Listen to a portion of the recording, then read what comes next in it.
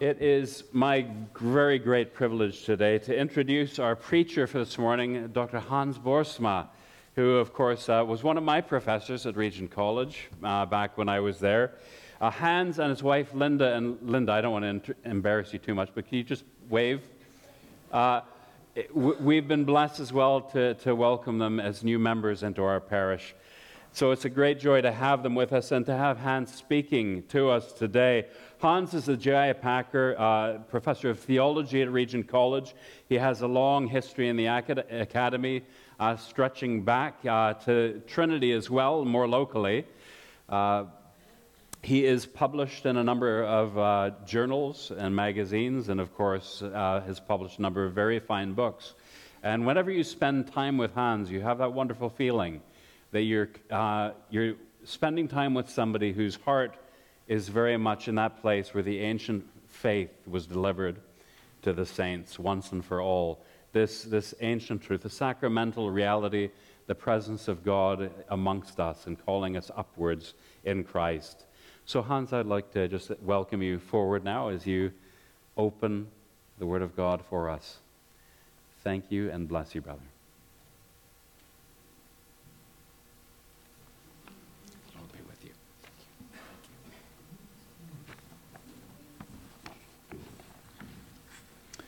In the name of the Father, and of the Son, and of the Holy Spirit.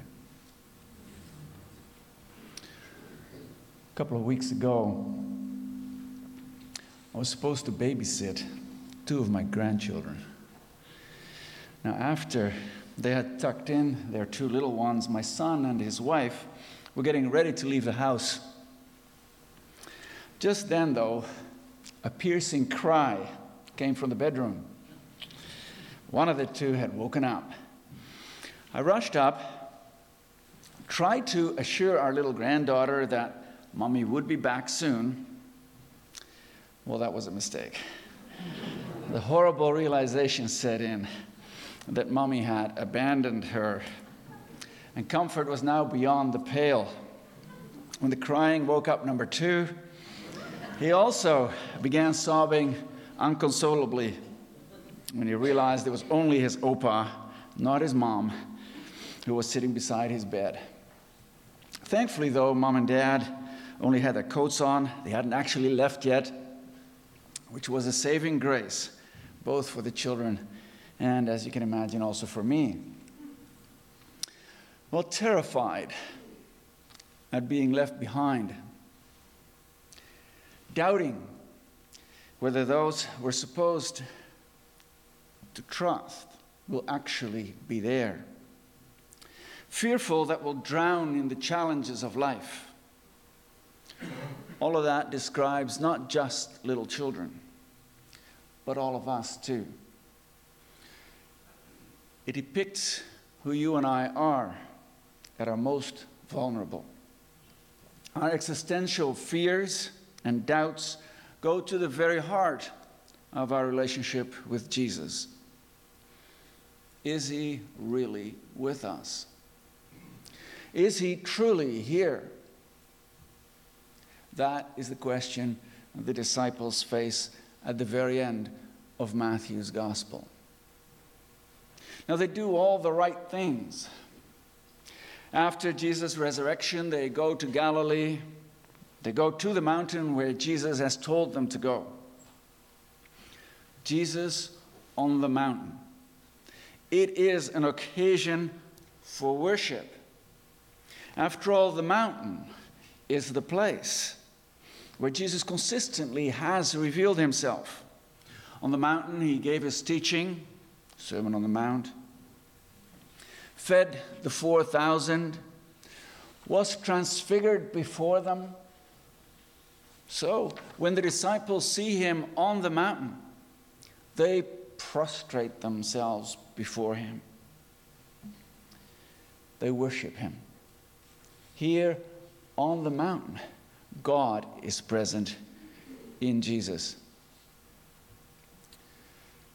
But note the contrast in today's passage. They worshipped him, but some doubted. This has been the predicament of the saints through the centuries. Do we really see him? Is he actually here for us? This is also David's predicament in the psalm we just read, Psalm 86. We read the middle part of that psalm. But the middle part, indeed, is about all the nations coming and worshiping before the Lord.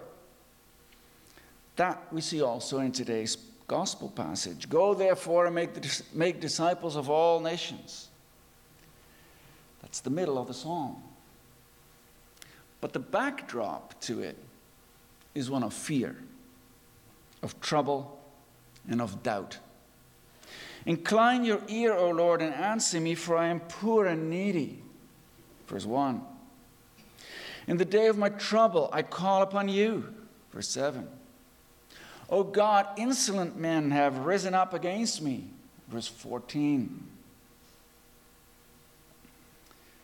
David worships God, but he also gives expression to his fear, his trouble, his doubt. This is the disciples' experience as well when they're out in a boat without Jesus. It is late at night. All alone, they see a figure walking on the sea. They're terrified. They cry out in fear. And Peter, while he wants to worship the Lord, even ends up walking onto the water, is gripped by fear.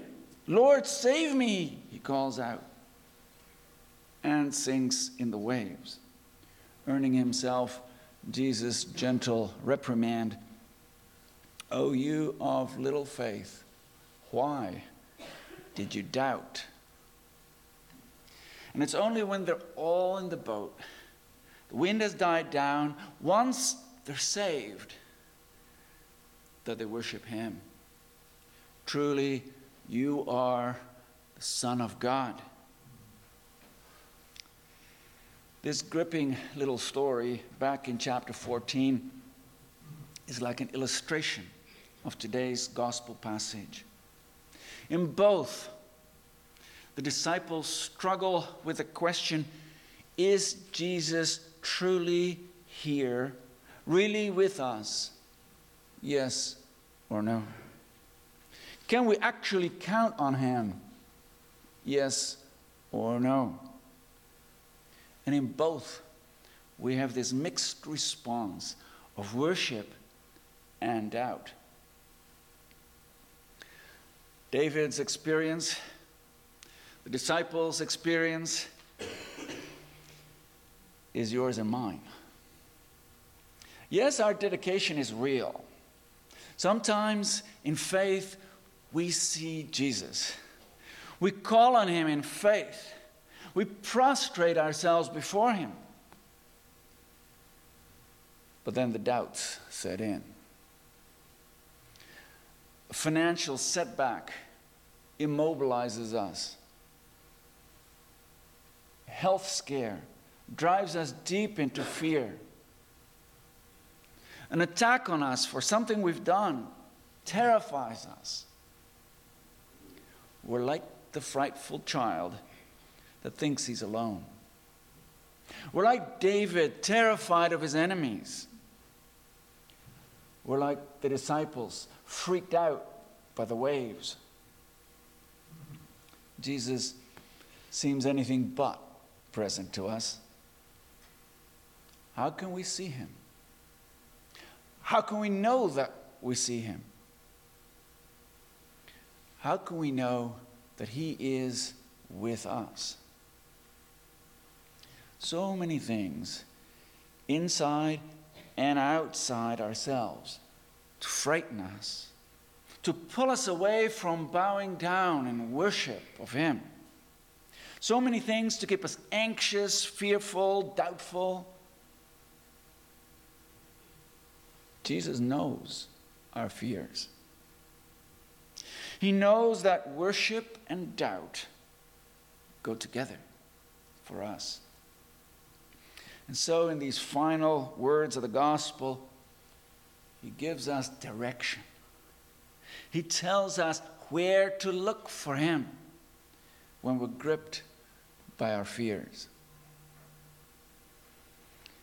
How does he assure us? Well, he assures us with his name. The entire Gospel of Matthew is a word of assurance from Jesus. I am here with you. And when I'm here, God is here. The entire Gospel is bound together by that promise. Chapter 1. Behold, the virgin shall conceive and bear a son, and they shall call his name Emmanuel, which Matthew adds means God with us. And then the very last verse of the gospel, and also of our passage this morning. Behold, I am with you always to the end of the age. What Jesus says is, the promise of my name, Emmanuel, God with us, is one that you can count on. I will be true to my name. The promise at the heart of Jesus' name, Emmanuel, binds this entire gospel together. And again, what Jesus says here about his name being trustworthy, something we may look up to, is in line with the overall biblical story. Let's go back again for a moment to Psalm 86. Unite my heart to fear your name. I will glorify your name forever. And what is the contents of that name? What's the character, the identity of that name? So that with abandon we might offer our worship. Verse 15. You, O Lord, are a God merciful and gracious, slow to anger and abounding in steadfast love and faithfulness. We know those words, right? We know that name. We recall it. And David too remembers it from Moses. It is the name with which God first revealed himself to Moses on Mount Sinai. When Moses was standing in the cleft of the rock, merciful, gracious, slow to anger, abounding in steadfast love and faithfulness. That is God's name. That is God's identity. That is God's very being. It is who he is in Jesus. The story of the disciples in the boat does nothing different. It too draws us to the name itself, Emmanuel, God with us. You remember how it goes. As they cry out in fear, Jesus speaks to them and says, take heart, it is I. Do not be afraid. Now literally, Jesus says, take heart, I am. Do not be afraid. Why those words? I am. The reason is, our God is I am. The very name of the one we worship is I am. That is how God first revealed himself to Moses at the burning bush.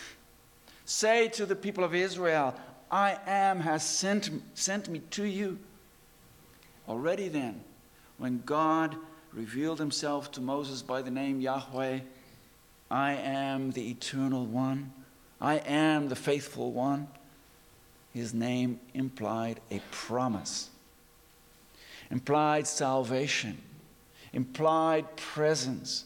I will be present with you to deliver you from Egypt. Jesus says to the disciples in the boat, I am. What he does is he gives them his name. He tells them he, Jesus, is the eternal one, the faithful one, the one who will be present with them to save them. He tells them he's Emmanuel, God with us. I have this hunch. Peter recognizes who it is that's walking on the water toward him. This isn't just any human being. In Jesus, he sees the great I Am. He sees the eternal Savior of all mankind. He sees God with us. And so he calls out, Lord, if it is you, command me to come to you on the water. And even when the doubts do set in, when he sees the wind whipping up the waves, he still has enough faith to cry out, Lord, save me. Lord, save me. Peter's not just crying to be saved from the water, though that too, to be sure. He is calling out to be saved from every enemy that threatens our worship of God. He wants to be saved into the presence of Jesus, into the presence of God. In the words of our passage, what he's ultimately crying out for is to be baptized into the name of the Father and of the Son and of the Holy Spirit. For it is baptism that now saves us. These final 40 words of St. Matthew's Gospel are rich. They are chock full of comfort and encouragement. All we've done this morning is meditate together on how it is that we can battle our fears and doubts and so purify our worship of God. The heart of it is quite simple. We need to focus on Jesus. For it is in his name, the name of our Savior, Emmanuel, that we see God with us. Jesus knows you and I don't always experience his presence.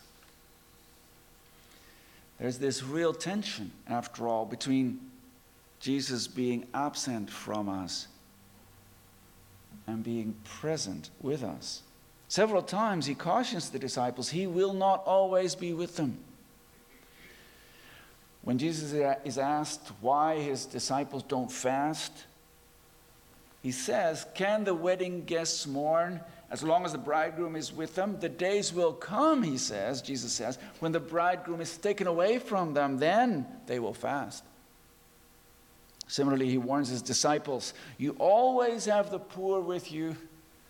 You will not always have me with you. In some sense, Jesus will not always be with them. And although Matthew's gospel doesn't mention the story of the ascension, it's clear this is what Jesus is talking about.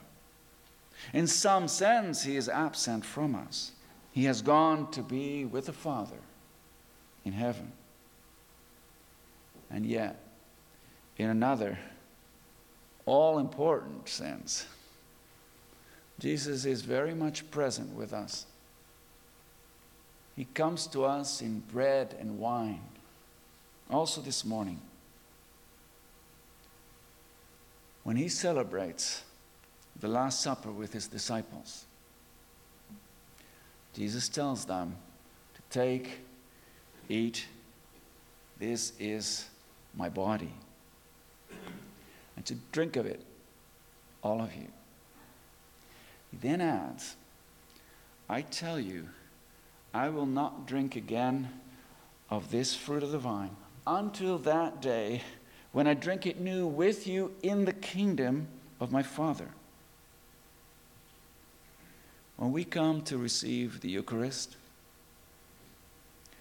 Jesus drinks the wine new with us. When we, therefore, come forward to receive the Eucharist, Jesus says to us, the kingdom is here. I am present with you. Emmanuel. When the waves threaten to drown us, when fear and doubt cripple our worship, we come to the altar. And Jesus says to us, it is I. I'm with you always to the end of the age.